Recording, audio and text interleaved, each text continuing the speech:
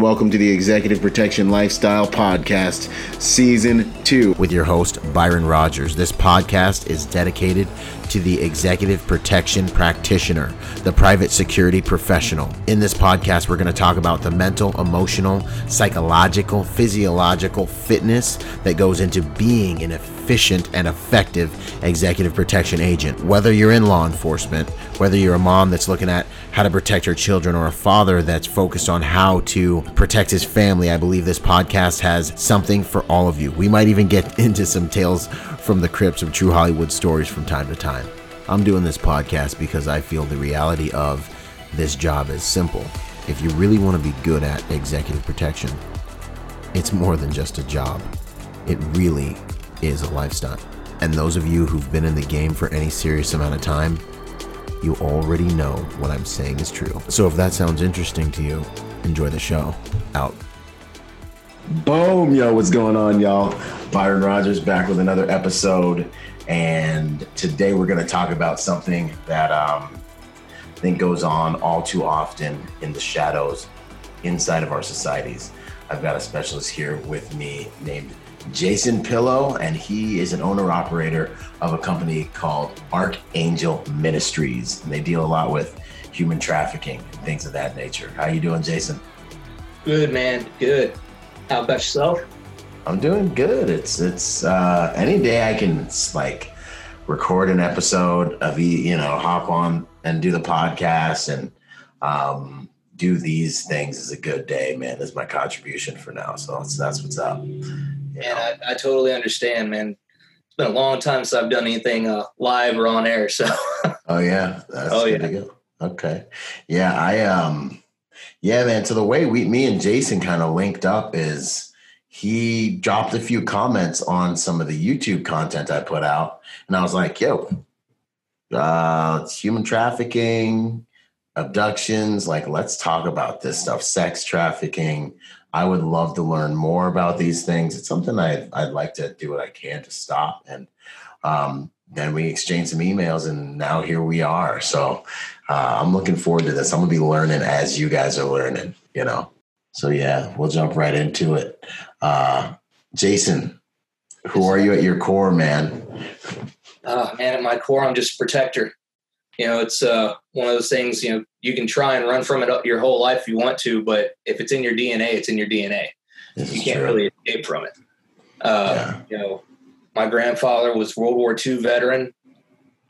Most of my family served in the military. Wow. My fight, however, wasn't one overseas. It was one right here at home. Wow.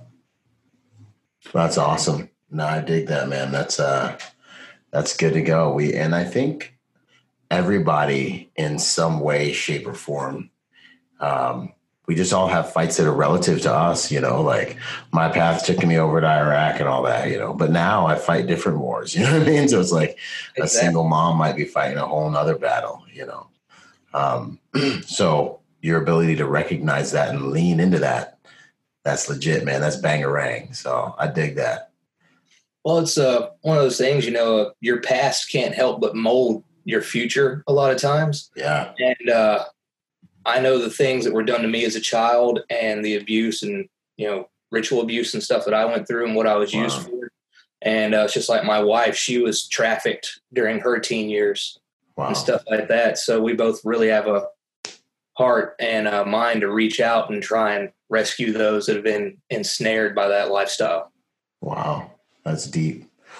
Well, we're going to go deep now then. that's powerful, man. So how did you get into doing what you're doing? That probably just led me into the next question. Well, actually I fell into it on accident. My wife had been doing it for a few years in the Memphis area, and I went to a conference with that she had helped put together that Russ Dizdar and L.A. Marzulli were at. And I actually met her there. At the time, I was actually working with victims of ritual abuse. Okay. And, acting like guard dog and counselor to them. And one of my recent cases had put me on a trail for a group that was practicing in the Memphis area. And when I went to the conference and met Janice, she told me about her ministry, which at the time was Memphis Mission. Okay. And I offered my assistance to help her out. And one thing led to another, because at the time I was thinking that if I helped them out and ran with them, eventually I'll be led to the group that I'm tracking. And, everything just worked out and fell into place. And I wound up taking over security operations and stuff for her ministry. And then eventually it bloomed into Archangel Ministries. Wow. That's awesome, man. And it's just amazing how you get on that path and then things just start happening and they just like the road turns and twists and you end up where you end up, Exactly. So this ritual abuse you've mentioned a few times, what is that? If you don't mind me asking. If you'll remember back in the mid to late 80s, there was this huge thing, the media hyped it up, called Satanic Panic. Okay. There were a lot of cases that came out where victims of covens, satanic covens, came forward talking about satanic ritual abuse, what was done to them, human sacrifices and things like that. Now, unfortunately, the psychiatric, agencies and the media got a hold of it and spun it as hype rather than a reality. Really? Yeah.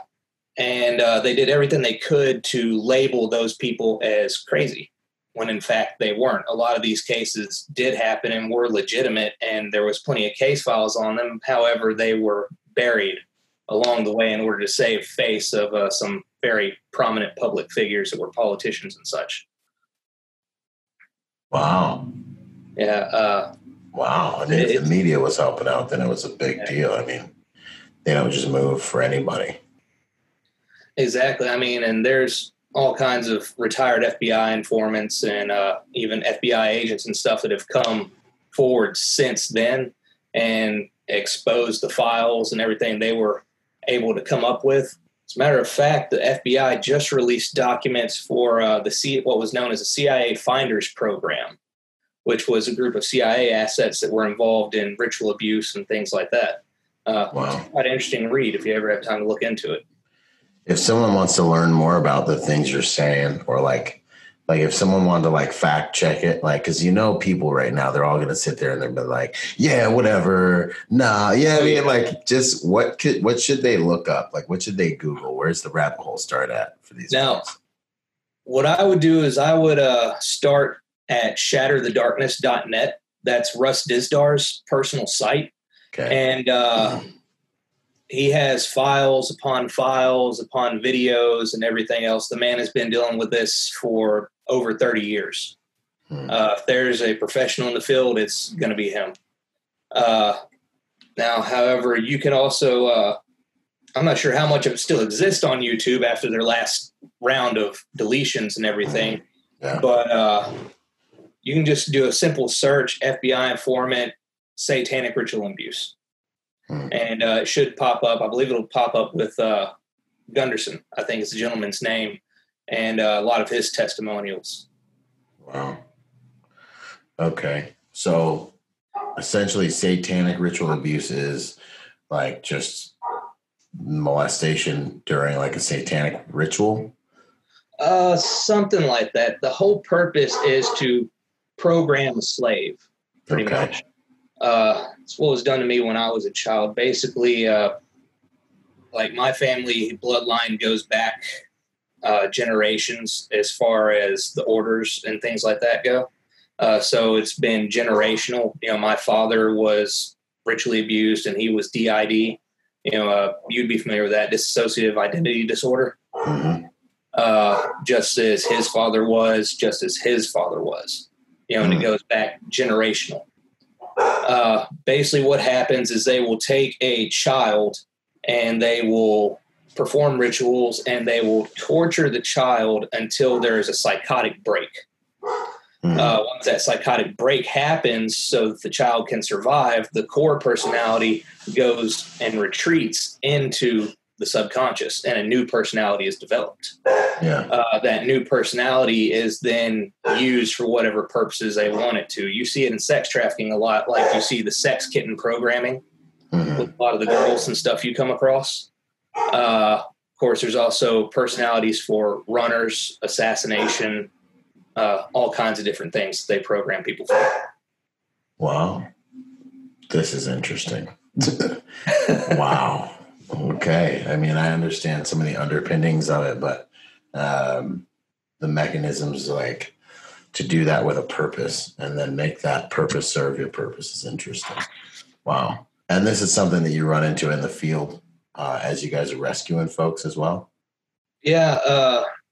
Girl we were working with last year, her name's Angel. Well, that's her street name anyways. Right. But we spent a lot of time with her. We would actually pay for her time and take her out to dinner and sit down with her and things like that. And she had at least 5 different alternate personalities that I was able to count and verify. Yeah. And she herself admitted to having at least 4. Wow. That's a painful life. It really is. And the thing about it is, you know, back in the 80s and stuff like that, you really didn't come across this type of programming that much. But it's been an evolving thing in the trafficking world. But of course, that's not too surprising when you have groups like the cartels practicing Santa de Muerta and things of that nature that are very occultic at their core. One of the pimps that was over her was actually a Haitian, and he performed voodoo-like rituals and stuff for her programming. Yeah. I was in Haiti a while back, and I got to see one of these zombies that they create. And it was a surreal experience. The person was just ultra lethargic and like just took it, like would just listen to people and take orders and kind of do whatever they told them to do. And was like missing a personality. Yeah. There's different ways that people do these programmings. Most of it that you come across, especially here in the States, is trauma-based. You know, just like the ritual abuse victims like myself and others that have come out publicly. It can be a very complicated process if you're first coming into it and don't really understand what it is that you're looking at. And it's really a shame. I mean, we've heard from several of the girls and stuff that we reach out to and work with about what's being taught in pimp church and everything else. And these types of trauma-based programming, these beatings and stuff are being taught on a regular basis these days. And you can definitely tell the influence of when the different factions and stuff are meeting up to exchange information. Pimp church. So this is like where all the pimps go to get their like word and like how they do things, like upgrade their methods and stuff. Exactly. Okay. Interesting. It's like a pimp network and all of this. Wow. Okay. Why do you do what you do then? Well, because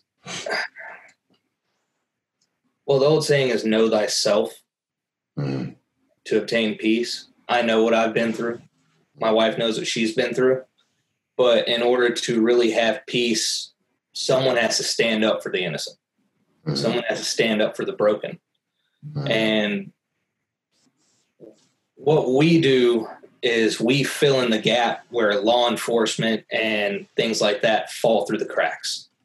Yeah. And that's why we do what we do. You know, I mean, we have good friends and contacts in a lot of different agencies, local police, CIA, FBI, things like that we work with, that we were very beneficial and blessed to be able to have these friendships. Yeah. But even they will admit that there's so many limitations and so much red tape as to what they can do that a lot of times they end up depending on groups like ours to be able to do a lot of the footwork and groundwork so they have something to latch hold of. So like red tape, like what kind of limitations do they have, for example? Well, unfortunately, a lot of the justice systems and laws that are put into place these days tend to favor the criminal as opposed to the victim. And there's lots of ways they can get through unless you just have ironclad proof and evidence against the perpetrator. So if your upper echelon's not allowing you to move on a suspect because of existing red tape or there's not enough strong evidence to mount enough suspicion to move in, then that's something they can pass off to a group like ours, and we can do the actual groundwork and hand them the evidence they need. Mm-hmm. Awesome. Motivating. I dig that. Most definitely. Heck yeah.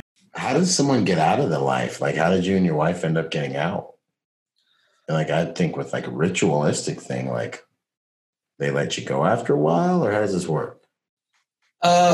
They've actually tried to kill me a few times, but Janice, it was one of those things, the particular pimp that she was involved with back in the day, he ran girls out exclusively to pedophiles. So once the girls reached a certain age, he would just cut them off and there'd be nothing left. Okay. So she was fortunate enough to be able to be in a situation where she could get out. Unfortunately, that really doesn't exist anymore. Nowadays, they will just take you and change hands and hand you over to somebody else, and you're just a slave for life. Wow. I didn't break out until the summer of 2005. In May, I was in a car wreck, and it was bad enough that I flatlined on the way being airlifted to Vanderbilt Hospital. And then after that, I turned my life around. I had an opportunity to accept Christ and actually change, and the coven never stopped coming for me, but my God's more powerful than theirs. So you broke out of the coven? Yes. Okay. So you were like a member for a while, and then they were like, I was. Wow. And they raised you in this? Yeah. It was my father. My father, like I mentioned, was ritually abused himself and had multiple personalities. Mm-hmm. One of his alternate personalities was what is referred to as a programmer. Okay. So at a very young age, he started doing the rituals and things like that to me and causing splits in my personality and programming. So there was a lot of things that they used me for that I have memories of now that I didn't for a long time because the programming was so strong. Yeah. Yeah, it's intense. And if we go into anything too intense, you just let me know, dude. I'm an open book, man. Really? I'm an open book. I said, I've spent years now doing counseling and stuff like that, coping and dealing with everything that's in my past. So I'm ready. That's one of the reasons why we're going public these days. Yeah. With the ministry and stuff. So. Wow. Well, I commend you, man. This is some internal strength, when we don't see much of that these days. So that means a lot. You got my respect. Absolutely. Appreciate it. 100%. Wow. Okay. So, tactical background. Background. Well, military family for starters, so my grandfather had me boxing, by age 5. Heck yeah. Then I was passed off to my cousin Brian for Greco-Roman wrestling, ninjutsu, Kali, whatever he was studying at the time. I was learning it from him. Okay. My Uncle Jerry is a Golden Gloves champion in Arkansas. So that furthered my boxing. Mm-hmm. And then I got into firearms and stuff. Well, not to mention the training that my alters had, but and stuff, aka the whole wall behind you. Yeah, pretty much. Well, it was one of those things that once I started to have memories and of what was buried and everything else, I started to realize where a lot of my training had come from, my reflexes and things like that. And so I picked it up and pursued it on my own. And because I figured it's like, okay, yeah, obviously what was done to me was meant for evil. But now here I am. I have a chance to turn it around and use it to help others. So that's exactly what I'm going to do. So I've furthered it. I've done VIP protective training, different certifications in firearms training, handgun level 1, 2, 3, whatever I have available in local areas. And then there's a lot of people that I train with on the side that are actually part of my team For instance, my buddy Caleb, he's ex-Special Forces, Army.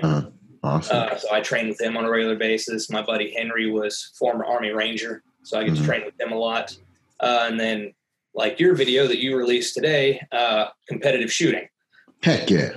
Yes. That's what's up. It's not the best daggone way to stay sharp in the game, man. Exactly. They mix up the targets for you. You run through as fast as you can, get a timer, a little bit of stress monster on there.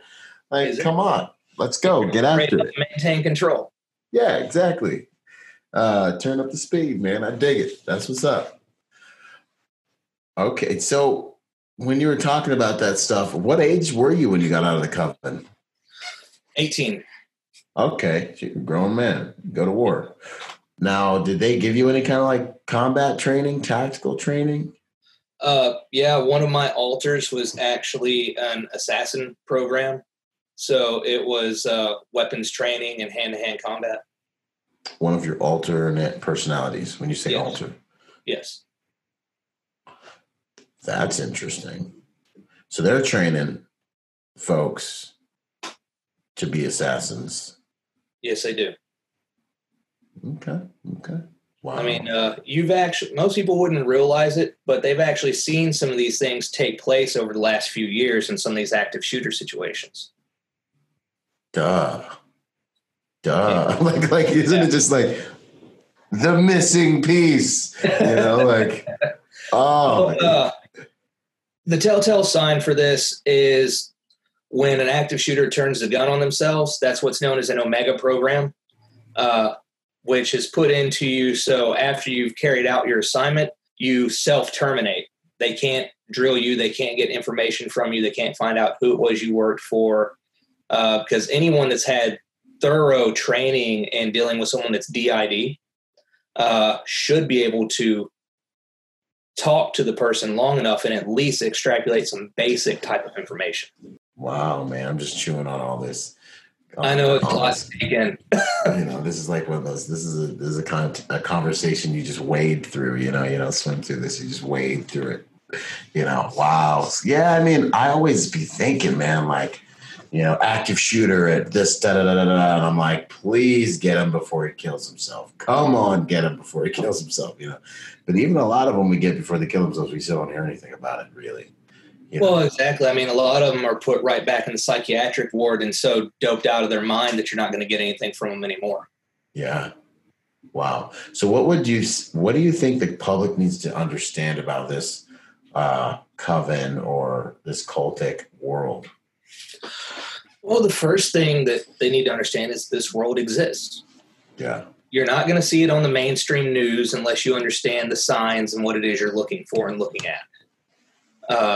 Because they will put it up there, but it'll be so watered down that it's not going to stand out to you. Okay. That's the biggest thing to understand is, like I said, this world exists. It's real. It happens. And unfortunately, these days, I think it's growing, to be honest. You think it's what? Growing, expanding. Wow. Okay. It's expansive. Exactly. I mean, if you spend any amount of time with someone that's been overseas doing this type of work, like Brother Dizdar or Jonathan Dunn, or even people from my team, they can tell you there's never been a country we've set foot in where there weren't groups like this that were operating. And go ahead. What's their operation? What's their organizational goals? What does their operation really look like?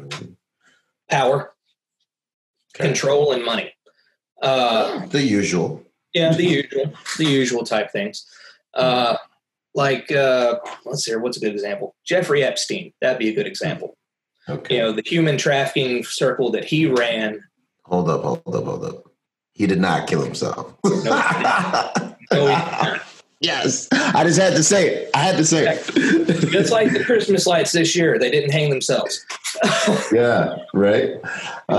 So anyways, yeah, all right. So Epstein, sorry to interrupt. Okay. Well, the human trafficking ring that he was running, if you dig deep enough, it's connected to Israeli politics, as well as other countries and nations such as Russia, Germany, even the U.S., the CIA assets and things like that. Basically, what was happening is they would provide these young children, girls and boys, and they would have these parties, right? And these politicians and things would show up, and they would catch them in compromising positions. And they would have it on film, be it camera or actual recordings, and use those as blackmail, control. Like a gigantic kind of like child pedophilic honeypot. Exactly. And then when you have something that's that compromising over a politician who's, say, a family man, I don't care, Republican, Democrat, doesn't matter. You toe the line or we expose you and your career is done, and so is your family life. In one move. Exactly. Effective. Very. Wow. Okay. So yeah, organizational goals, power, money, the usual influence. Is it easy to get into one of these things? Not really. Now, there's a difference in the way covens operate. Okay. You have your what is referred to as local Satanist or self-styled Satanist. And that's usually the ones you see doing the ritual animal sacrifice and stuff like that. Gets reported on the 5 o'clock news. Those are like diet version. Those are like yeah, it's like the Diet Coke. Yeah, it's like PG guys. Yeah. Okay. Then you get deeper into the secret societies and the real covens, which is also referred to as the Brotherhood. Okay. And it goes deep, and they can trace their roots back to Babylon, Sumeria, things like that. So you got to have a bloodline connection to be kicking with these kids? You either have to have a bloodline connection or you have to have something valuable enough to buy your way in. Okay. And then and they're growing? Man, that seems difficult. Mm-hmm. You would think, you would think it's hard to get in, Hard to get in to a certain manner, yes, but you got to think that these people reproduce on a regular basis. They keep everything within the family, almost like the royal bloodlines do. Okay. So they have 3 children. Okay. Well, each one of those children is going to be programmed, ritually abused and programmed and used for whatever purpose they want. Then those children have 4 or 5 children of their own. That's how they keep growing up. Wow. Now, they do kidnap women, children, things like that, and program them and use them for whatever purposes they deem fit. Mm-hmm. But as far as being on the inner workings of the coven, it's bloodline or buying your way in is what's required. Okay. Well, all right. So then that's the covens. What would you say? Does human trafficking, I feel like there's 2 different sides to this human trafficking coin. You know what I mean? Okay. Like it seems like there's this cultic side, and then it seems like there's this like street life side. You're absolutely right. That's accurate. It's very accurate. Now, like I said, that's the reason why we got into the occultic, because their methods of programming and traumatizing victims is spilling over into the regular street life area. These pimps and these gangs are learning these methods that the Satanists have been using for decades and generations. Wow. And they're starting to use them on the women and stuff that they take. That's the reason why I believe we're seeing the new level of programming you see in a lot of the prostitutes and the girls and stuff that we actually are able to get out. Wow. We've actually gone through the trouble. We've had to team up with another organization called EMI, which is Express Missions International, because they are starting a branch that is based solely on trauma therapy. Wow. And dealing with people that are DID. What are these methods for causing these splits and things like that? Severe beatings, for starters. Mm-hmm. I know Angel, she was hogtied, blindfolded, and beat within an inch of her life. And they actually took wire hangers and stuff and actually whipped the bottoms of her feet and things like that until she would go into a psychotic breakdown. Yeah. And then what would come up is what that original Haitian pimp would program to do what he wanted to. She had one altar that was programmed just for disposing of bodies and things of that nature. Yeah, so it's not something you come across all the time, but it is there, and it seems to be growing in number. Wow. Interesting. What would you say about the street human trafficking 101? Like, what do people need to know about the street side of this equation? The biggest thing that I can put forward is get it out of your head right now that these women, these children and stuff are there because they want to be there. Okay. It's not. Every now and then, about 1 in 75, you will find a woman that got into it because of financial situations or something like that and claims it was her choice. Now, depending upon how long she's been in the game, it's not going to be her choice at a certain point because someone is going to move in and be controlling her after that. I mean, she's entered a world of vipers. How long can you tiptoe with the serpents and not get bit? Yeah. You know? So, first and foremost, these women are not here by choice. They are being controlled. There's a dark hand in the background. Exactly. Now, if they're not being beaten to be placed under control, then they're being drugged. So mechanisms of control are being beaten or drugged, but like, what stops a girl from like just going to the police station or fear? Fear. Mm-hmm. Fear is a very powerful, powerful thing that is used. A lot of these girls, once they get to a certain point, their pimp knows everything about them. If they have children, he knows about them. He knows where they're at. If they have family, he knows about them. They know where they're at, locations and everything else. And it's nothing for these people to threaten to kill an entire family or a child, or a worst case scenario, they'll abduct the child and make them part of their stable. I've actually seen it happen a couple of times. Dang, man. I was like, don't tell me that's happened before. All right. Well, you're dealing with people that they have no conscience. It doesn't exist at this point. Yeah. It's just consumption, basically. Exactly. I mean, if I'm not mistaken, you spent time overseas, correct? Oh, yeah, absolutely. All right. So you've seen the environments over there where women are treated as objects. Nothing more. Well, that's the same way that a lot of pimps view their stable. That's an object. You're nothing but property. You can be sold and done away with at my bidding, at my will. So it's the same thing. The only difference is where overseas you're placed under a hijab and told what you can and can't do authoritatively. Here you're stripped down and promoted. That's interesting. So mechanisms of control are fear. Really, it's fear, or it's chemical, but really it's fear. That's the biggest thing that we come across on a regular basis is the fear-based and trauma-based control. You know, that's one of the hardest parts about this ministry is staying within the confines of the law as far as we're concerned.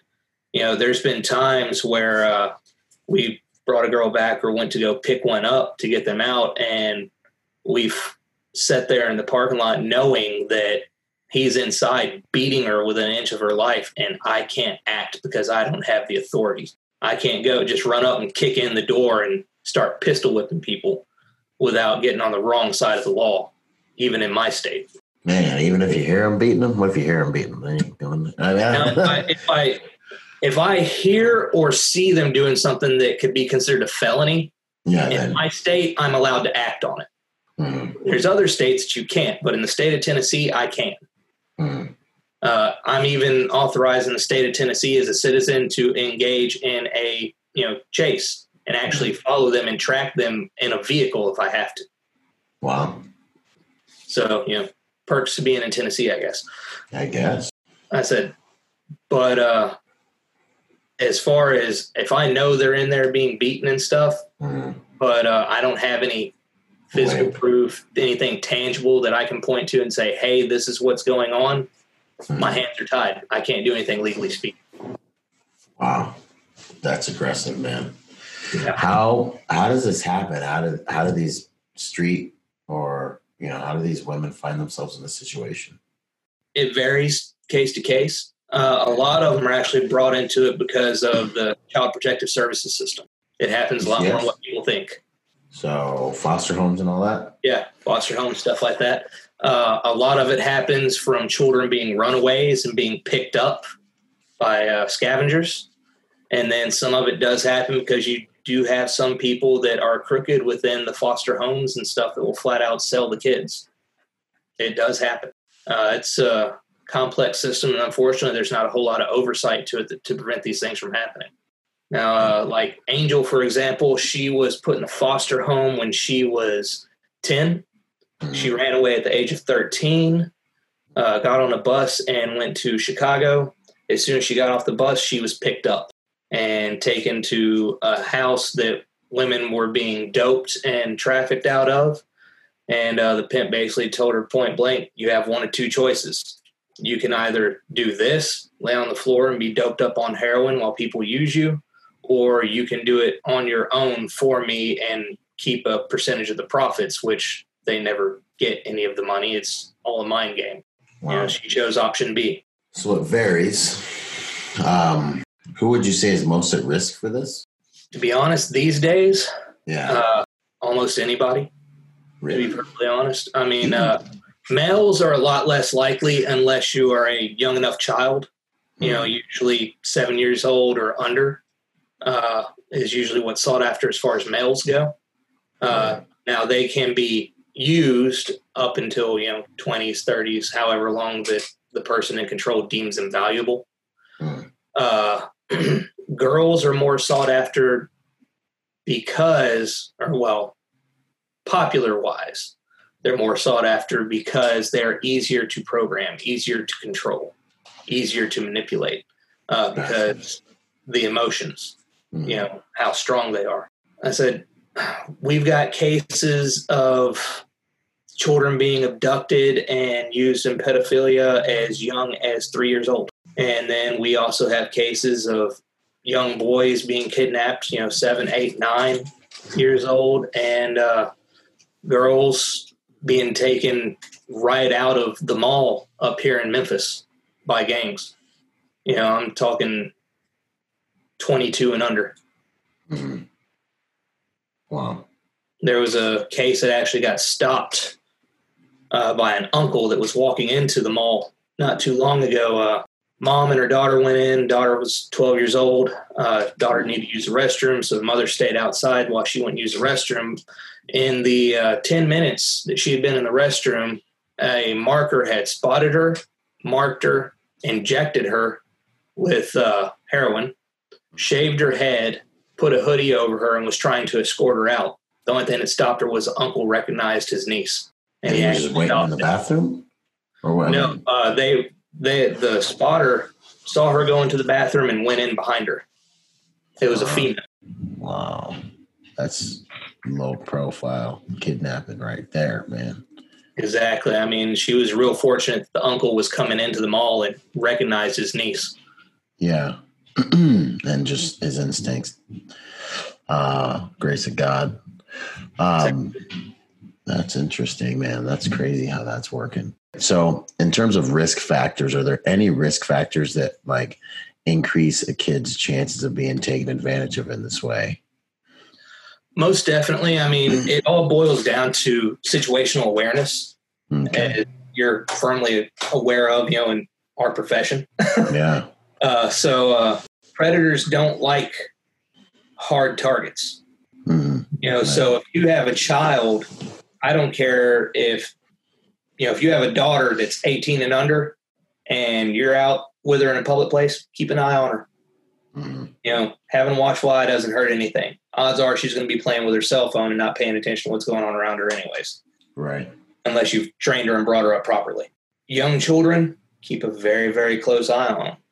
Mm-hmm. Train them up right. Teach them that there are wolves in this world that would like nothing more than to harm them and take advantage of them. Mm-hmm. Don't instill fear in them, but give them the tools they need to recognize it if something like that happens. Absolutely. Absolutely. Yeah, no, it's basic predator and prey 101, really. It's Exactly. just teach them to pay attention to their surroundings. And it's not an easy thing to teach humans because we work so much off of our experiential information to really take things seriously. So it's, That's true. And that's one of the reasons why it's one of the biggest things we teach on, especially if we talk to churches or, are doing any kind of group ministry or counseling or anything, is I'm always real quick to stress situational awareness. You have to be on guard. You have to watch your surroundings. Because if you watch closely, all the people that are victims are the ones that weren't paying attention. Oh, yeah. Absolutely. Absolutely. What about are there any specific areas where these abductions happen more or less? Well, really, it depends on the city, to be perfectly honest. Okay. Now, we do have cases of children being abducted, out in the country and stuff like that. But to be honest, those are actually pretty rare. A lot of the abductions and things happen right out in public parks, malls, things of that nature. The reason being is because it's easy to take someone and slip into a crowd and disappear. The more people you have around you, if you're a predator that knows what you're doing, then you can blend in just like a chameleon does. And it's little to no hassle. Mom's sitting there talking on her cell phone, 6-year-old kids, 5-6 feet away from her. It's nothing for a predator to come up, take him, and just walk off and disappear into the crowd. Yeah. I have a few videos of those, man, where the predators are just snatching kids. Exactly. And, mom's at the cash register, kids were bouncing off the walls, and, kids just getting snatched up, yanked outside. They're just walking by, grab the kid, keep walking type thing. Back to situational awareness, Exactly. Back to situational awareness. We kind of touched on this, the psychological implications of it all. Yeah. Are you guys able to really get people back to normal after they get out and things like that? It's a process, like anything else is. A lot of it depends on how much they've been put through. Dealing with drug addiction is one thing. Right. Dealing with drug addiction coupled with DID is an entirely different rodeo altogether, because you're not just dealing with the addiction at that point. You're dealing with the addiction and then however many traumatized personalities there are. Essentially, you're trying to take a entire tree and turn it into one branch. Yeah. While it's dealing with addiction. Exactly. Issues. Exactly. Now, there are success cases. A lot of it boils down to how much the person really wants help. I think the rate right now is a victim will be gotten out at least 4 to 7 times before they're out for good. So they go back. Yeah. So it's like you can be kind of institutionalized to this life. Exactly. It's all that they've ever known, for however long they've been in it. If you were a child when you were brought into it, then that's all you've ever known. So once you get out, part of you, whether it's an alter or whether it's just part of you, it's going to be drawn to go back to it because it's familiar. It's what you know, which is one of the biggest complications that a lot of the groups like ours have had, because I can get you out. I can put you in a safe house. I can arrange, therapy for you for trauma and everything else. Yeah. But you have to want it. Mm. And if I can't simulate an environment that's at least close to what they've been in, then that other part's going to eat at them until they try to escape and go back to where they came from. It's like any addiction. It's like anything. Exactly. Because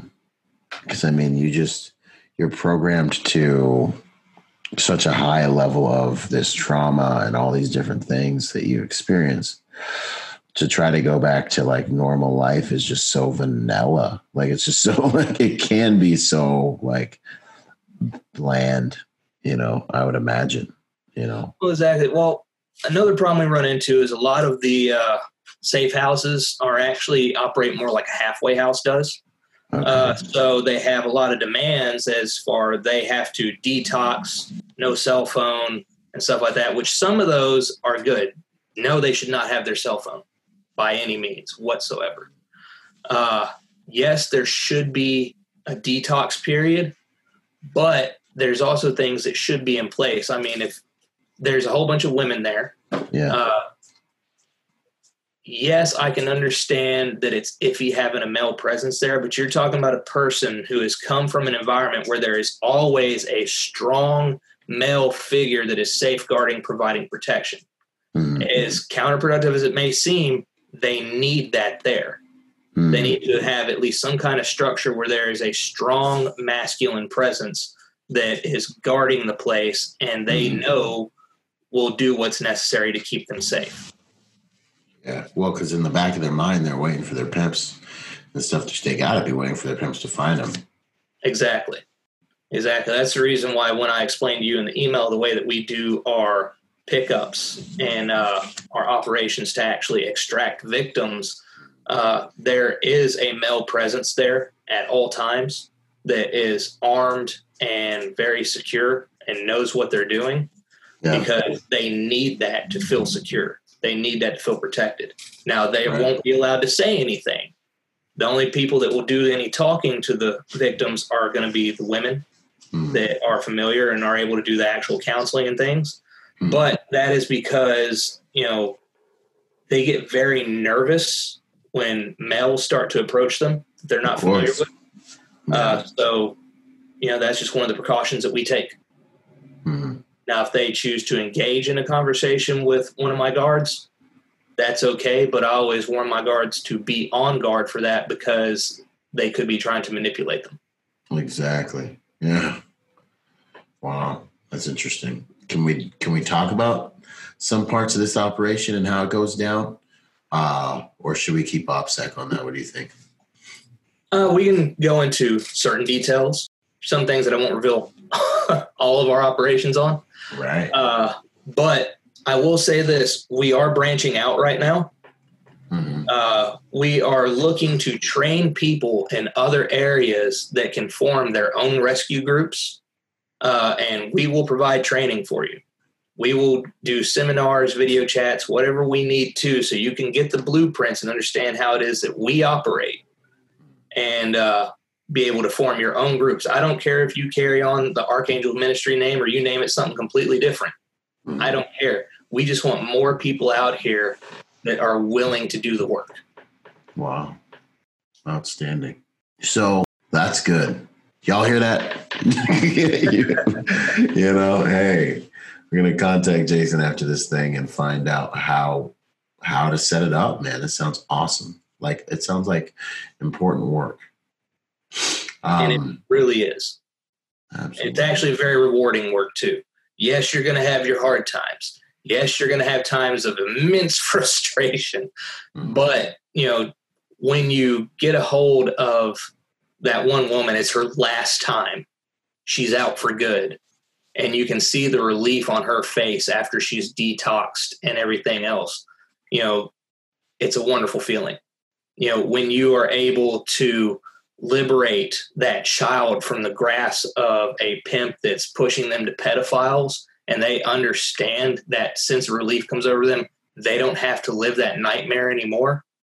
There's nothing greater in the world that can be more rewarding. That's got to be true. I know that's true. Man, heck yeah. That's good stuff, Jason. Now, when the dust settles on an operation, so I guess I see two directions. The pimps, the offenders, the pedophiles go one direction, and the prostitutes or sex slaves go the other direction. Are these pimps and stuff staying in jail? Like, is it? Like, I mean, I know we kind of touched on this, but like, a lot of it depends on how much I'm able to get them for. Like, if I'm able to get enough evidence together, like Okay, we have an open case right now. I can't name any names or divulge too much intel, but there's a jihadi-based group in this area that has been trafficking in women. And we found out that they have a network that runs to our southern border and interacts with the cartels, goes all the way up through Nashville, Knoxville, and things like that. And we've stopped several women from being able to be abducted and trafficked by them. We've got the names of the members and stuff in the local area as well as Nashville. And right now, one of our people in TBI as well as FBI have taken the case on to collect more evidence and actually put a stop to it. Good. Okay. Now, I said, when you get into the local offenders and stuff like that, you're talking about guys who have rap sheets as long as my arm. They go in, they get out on bail. They go back in, they get out on bail, which is the reason why going forward from now on, I always try and keep at least one or two guys that have their bounty hunting license on my team. That way, if the pimp has skipped bail, then we can go ahead and pop him, arrest him, and get the girl out that way. And a lot of times it's hit or miss, depending upon how long we can actually hold them for. Now, one of the benefits is that if we are able to go in and actually arrest that person because, they violated their bail or anything like that, then we are able to call in the local PD, and whatever evidence that is on scene, be it drugs, weapons, things they're not supposed to have, automatically gets put into record, and they can face extra charges on top of what we just arrested them for. Okay. So just stacking everything up. Exactly. Stacking charges on charges. Exactly. I mean, illegal firearms, I think, carries a 5 to 7 year sentence here in the state of Tennessee. So I said that's definitely a good start in the right direction. Heck yeah. Absolutely. Absolutely. If you were going to describe the components of setting up a team like yours, what do people kind of need to get started? Well, the biggest part of any operation is going to be intelligence. Yep. So a lot of our intelligence comes from communication one-on-one with the girls out in the streets. Just like my wife heads up that part of the ministry. Since she's from that world and came out of it, she can talk to them and be someone that the girls can trust. And we will put, gift bags or backpacks together that has, healthy food and stuff that these girls aren't getting, essentials that they need in them. And Janice will take her team and they will distribute these backpacks. We'll actually go out on the strip or downtown and we'll hand these out, and actually they'll spend time ministering with them while my team holds back and keeps a very close eye on things. Mm-hmm. It's nothing for one of those pimps to show up out of the middle of nowhere. Mm-hmm. But by doing that, we earn trust. Okay. The girls know that, hey, there's a group here that does care about what I'm going through, the troubles I'm facing. And that might not happen at first, but eventually they will reach out to us.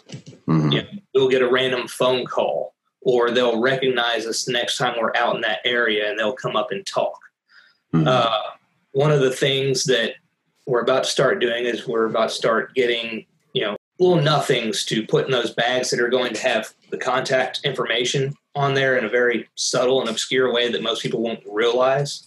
The reason for that is these pimps go through everything. Anything they find questionable, they get rid of it. Mm-hmm. It's never to be seen again. Books, anything that can educate them as to what they're going through or anything like that gets scrapped. It gets chunked. It gets taken, confiscated. So you have to find ways around that. Mm-hmm. But the intel that you get from those girls is invaluable. They are the ones, especially if they're in high up positions like Angel was. Angel used to keep the books for the entire, East Memphis Crip organization here in town. So she knew everything. Wow. Who was doing what with who, what times, when, where the children were being held, if they were holding any. The Crips were holding children? Mm-hmm. They were selling to pedophiles too. Golly. Yep. You just don't think, you just don't think I don't know. What do I know? Those things you keep seeing in the movies and the way everything's portrayed in Hollywood and TV series and everything else. So you get whitewashed to the way reality actually is. Yeah. You see the bad guy on TV and it's like, oh, he's evil and everything and stuff like that. And you're just like, well, thank God that never happens in real life. Where do you think they get these ideas from? So, intel is the most important thing. If you can get people on your team that really have a heart for these women and children and stuff, and that are not afraid to go into the deepest, darkest parts of the cities and things like that and actually shine a light to these people and be a beacon of hope, that's where the main parts of your intel are going to come from. Now, there's always the option of having someone that's very good at finding their way around the dark web. Mm-hmm. Just like we have a couple of military intel guys, that team up with us every now and then. And we get them to do whatever they need to do, be it, spying, hacking, whatever. Mm-hmm. Trace IP stuff for some guys. Yeah, exactly. I tell them point blank, just tell me what door I have to kick in. Yeah. As long as I have that information, I can handle the rest. Mm-hmm. So I said, intel is invaluable. That is the most important thing that you can have. So a good team behind you that, one, has the heart to go out and minister to these girls and be a face that they can trust, and two, someone that can help you scout the web and knows their way around the dark web and the chatter and the symbols and everything these guys use. Man, that's one of the best things you could ever hope for. Okay. And then after that, you want a solid team that's well grounded in security. You have to know your stuff. I mean, it's just like basic operations stuff that I gave you. I can't really divulge all that publicly, because I don't want these people knowing what we roll in. But most of the guys that I keep around are ex-military, or law enforcement, or people that have backgrounds similar to mine, because I know that you have a mission. You still have a purpose. I don't care if you're out of uniform or you're done and retired from the military. I have never met someone that was ex-former military that didn't still look for an operation or a mission. Some kind of purpose. That's very true. I think that's what kills us after we get out, is we fail to find our new fight, fail to find our purpose. That's what I read about in my book, Finding Meaning After the Military, because it's like, if you're a warrior, you need a war, Now we get to choose that war, and we should choose something that's going to help us unlock our potential. But if you don't do that, what do we do with things we don't have purpose for? We don't see the value in them. We throw them away. We misuse them. We abuse them. And we eliminate them. So, man, I couldn't agree with you more, man. That's exactly. So it's one of those things. I've got a soft spot for anyone that's, served, come out of service and stuff, because the way my family is. And, there's a lot of these guys that I know of that, they deal with the PTSD and stuff like that because situations they were in.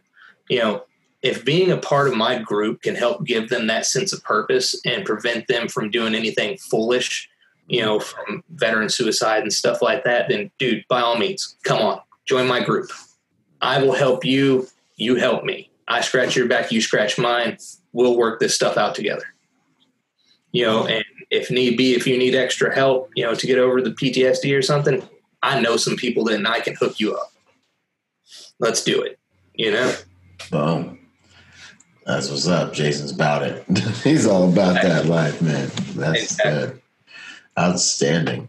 What were some of the symbols you mentioned? They use symbols, recognizing these symbols. Well, catchphrases, symbols, things like that.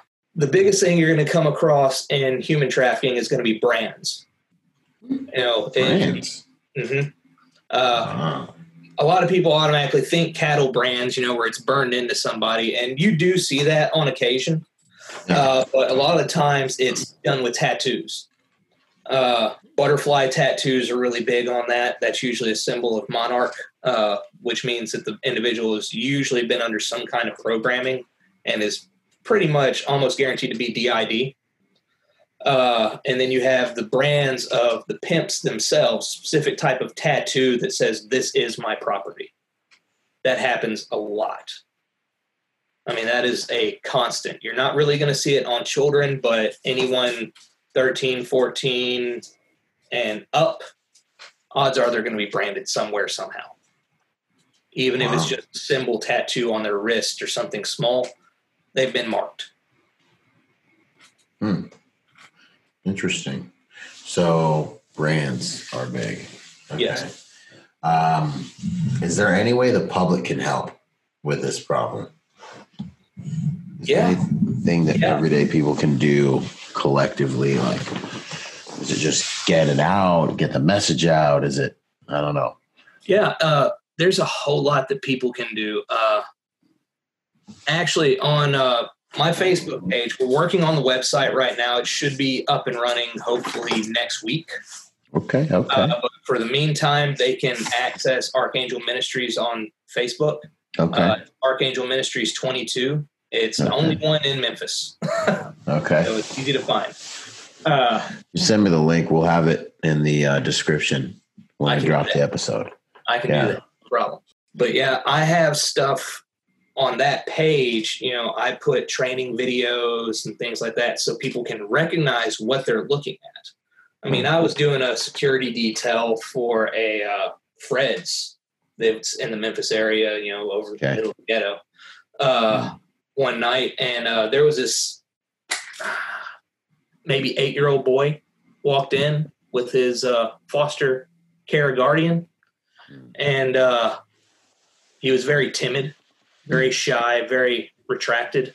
Traumatized. Talking to anyone stuff goes. Yeah.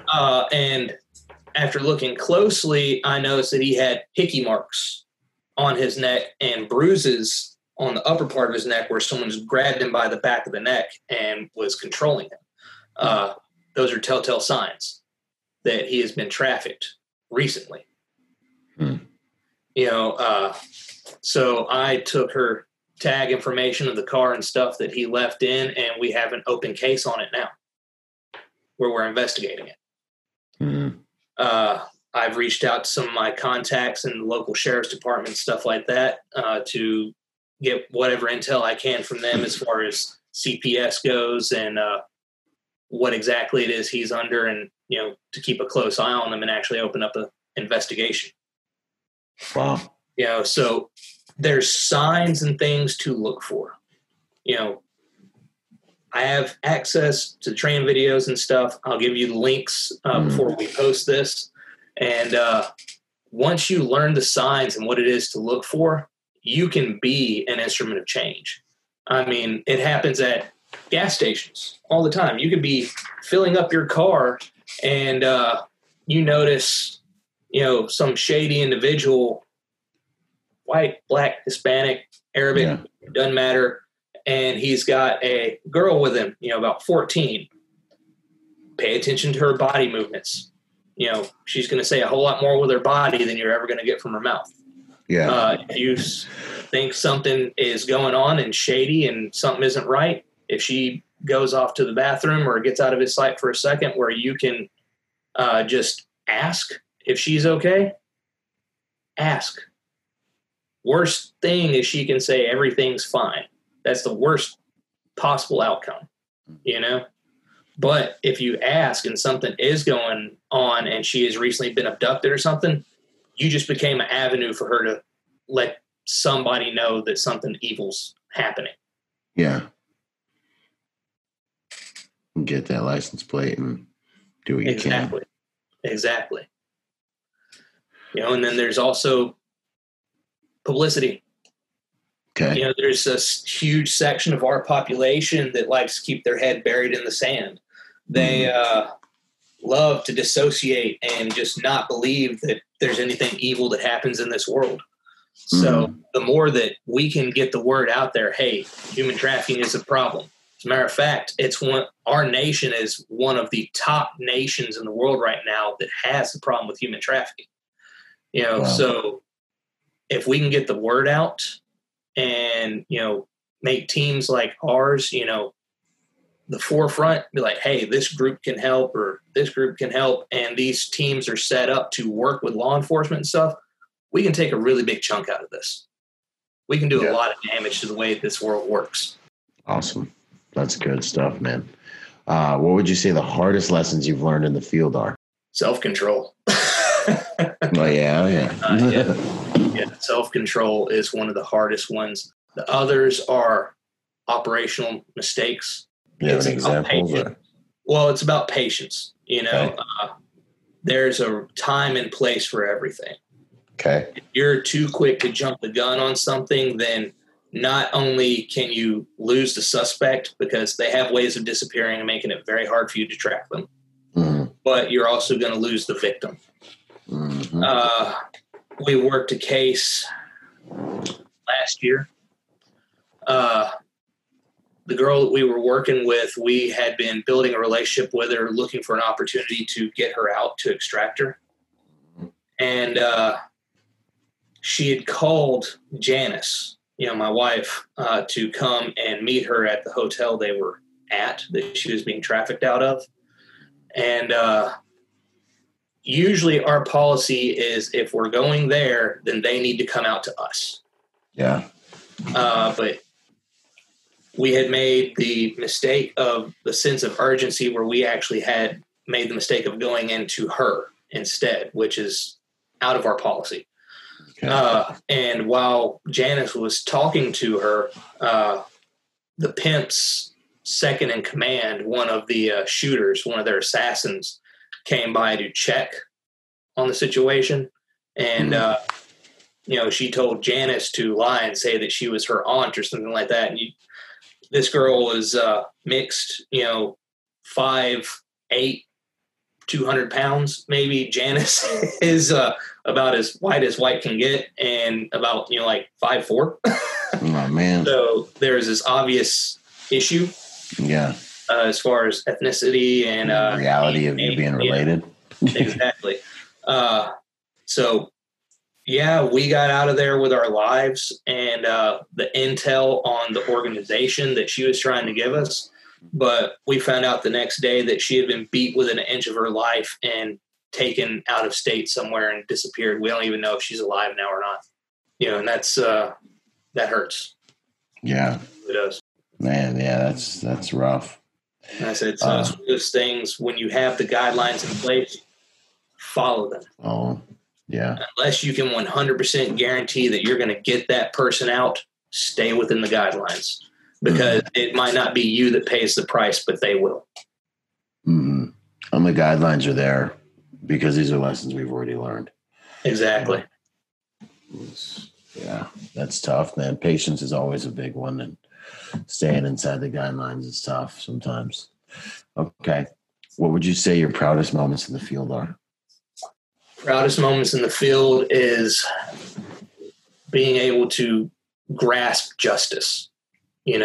When you're able to get that girl out, when you can get her to that safe house, when you can get her that therapy and stuff that she so desperately needs.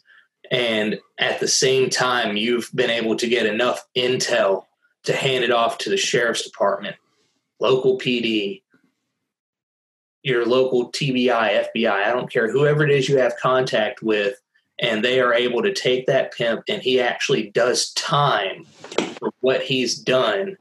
That is, to me, one of the proudest moments there. The only other thing that I can say topping other than that, and, I'm Christian, so I'm sorry, but if one of these girls goes to church and stuff and I get to see her get saved, man, that's icing on the cake to me. Yeah. Because that's a chance at a new life right there. Mm-hmm. Yeah, that's awesome. That's good to go. Yeah, man. Jeez, man. It's got to go in the darkness and snatch these people out of there. It's awesome. Exactly. If there's one thing you want the listeners to remember about this interview and this topic, what would it be? Hope. Hope. A beacon of hope. If you have the strength, the spiritual and mental fortitude to walk into the darkness and be a beacon of light for these people, you can affect real change. you've given somebody hope. And that is far more precious gift than anyone will ever understand unless they have been in this type of situation. Yeah. Yeah. Man. Hope. Boom. I have to put that. That's probably going to be the cover, somewhere on the cover. That's good stuff, man. What, okay, now we're into our closing questions. That was good. All right. Anything else you want to add? Oh, if there's one last thing I want to ask you, not one last thing, but of the body of our conversation. I know you said it was a ministry. Is there a way for people to financially support you or support your ministry or anything like that? If people want to join forces with you, help you out? Yeah, you can always contact me via my Proton email right now, which is archangel22@protonmail.com. For any sort of outreach and stuff. Like I said, once we have the webpage going next week, we will have links for PayPal and everything like that for financial support. And then coming April, we will actually have our business licensing and everything else for our own actual private security firm and stuff like that here in the state, which, contracts and stuff we get, a lot of the funding is going to go straight to the ministry. Awesome. And what was going to be that website address when it does come out? Right now we are working on getting the domain name. My business associates are working on that tonight. Okay. But I will have that to report to you ASAP. Yes, before I drop this episode. You probably got a week or so till I actually drop it. So, but all right, solid, good to go. I'm looking forward to it. What would be your favorite quote, favorite mantra? My favorite quote, saying, Bible verse, whatever. What man can call himself a man if he does not do everything in his power to make his world better? Beautiful. Oh, wow. Who says this? To be honest, I actually got it out of a book that I read, some years ago. And it was just one of those things that, it kind of stuck with me. So I'm always reading something. It was, let's see if I can remember the name of the book. I'm like that too now. It's been so many books. I just know that the knowledge is in there somewhere when I need it. Exactly. It's in there somewhere. Odds are it was probably one of Lieutenant Colonel David Grossman's books. So okay. I feel like I've heard this quote before as well. What man call himself a man if he doesn't do everything he can to make his world better? I dig it. I love it. I love it, man. Oh yeah. It makes sense. Why, why we link up on social media, because we have very similar ethos, Exactly. Very similar ethos, man. That's that roadmap that guides you home. Exactly. 100%. Those are your values, man. That's your way. Very important. How would you like to be remembered, Jason? Just as someone that did everything they could to liberate others. That's fantastic. I love that, man. Yeah. Heck yeah. That's good stuff. Habits that you think make you a better person or that you'd like to pass on to the crowd? My insatiable thirst for knowledge. Yeah. I don't care how old you are. I don't care what your background is. You can always learn something new. Never stop learning. Never stop expanding on what it is that you know. That's the problem with most people. They think, I know enough now and, I'm good. They have that bachelor's degree or whatever. It's like, no, dude, you ain't even scratched the surface yet. Keep going. Yeah, man. That's the truth, and just the art of learning, the love of learning.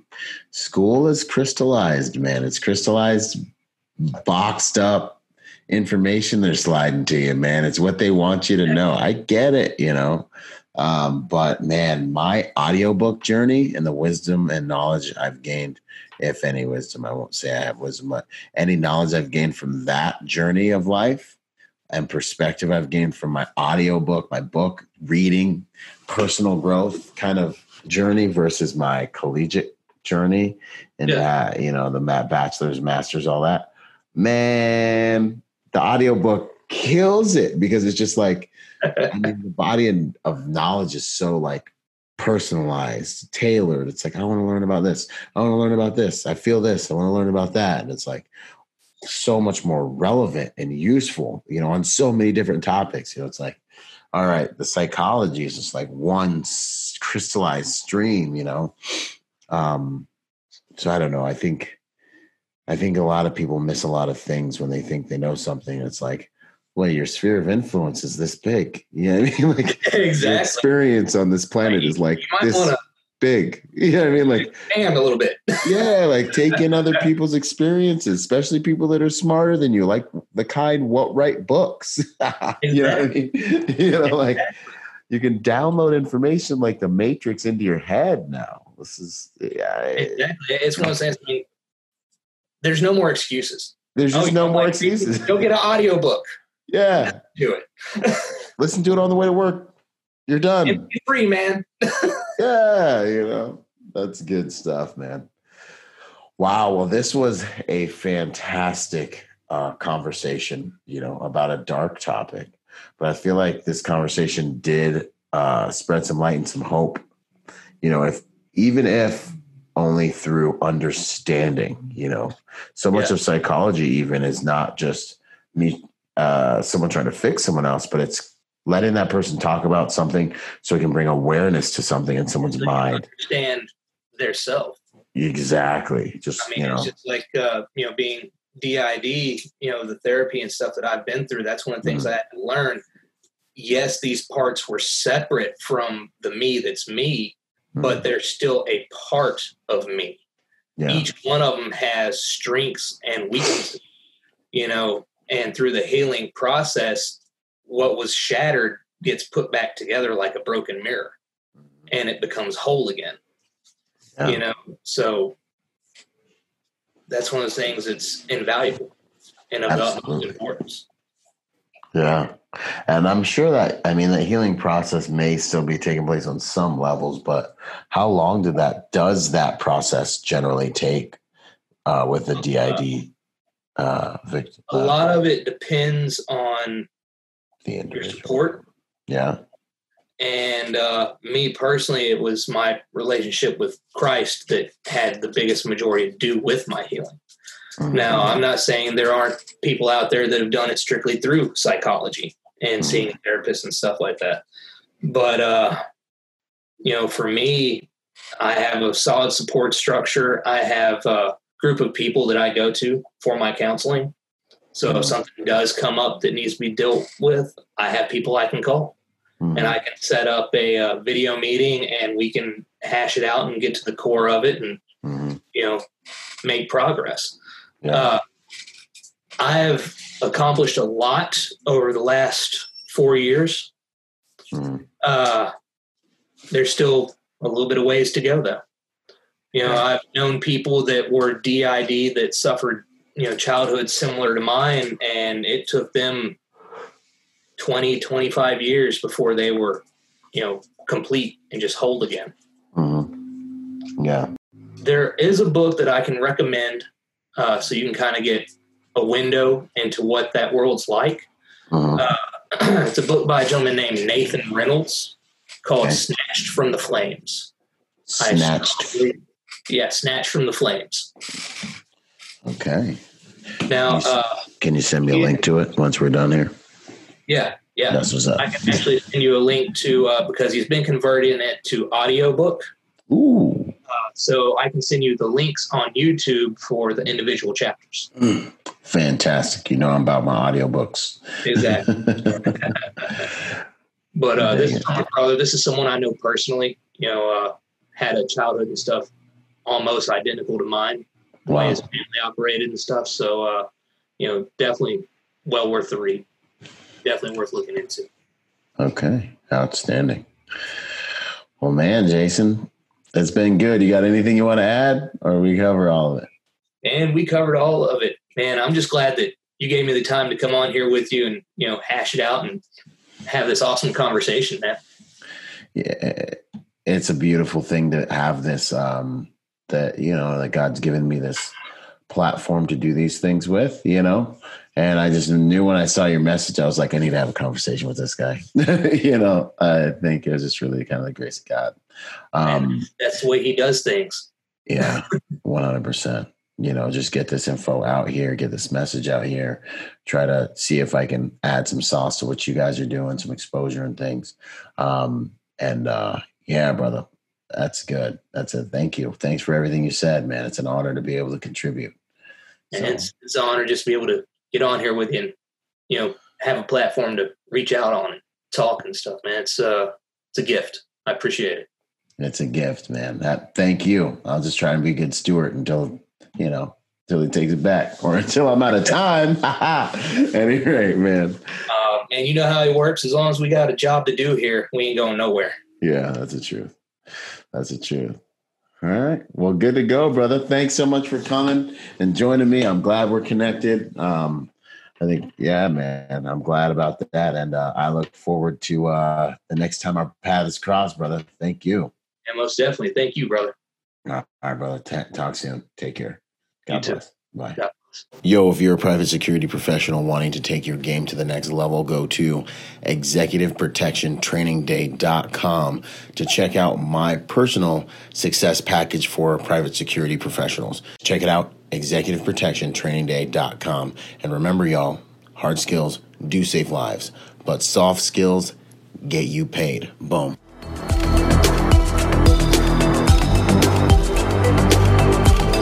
Boom. And to support this podcast, go to executiveprotectionlifestyle.com and contribute to our Patreon account.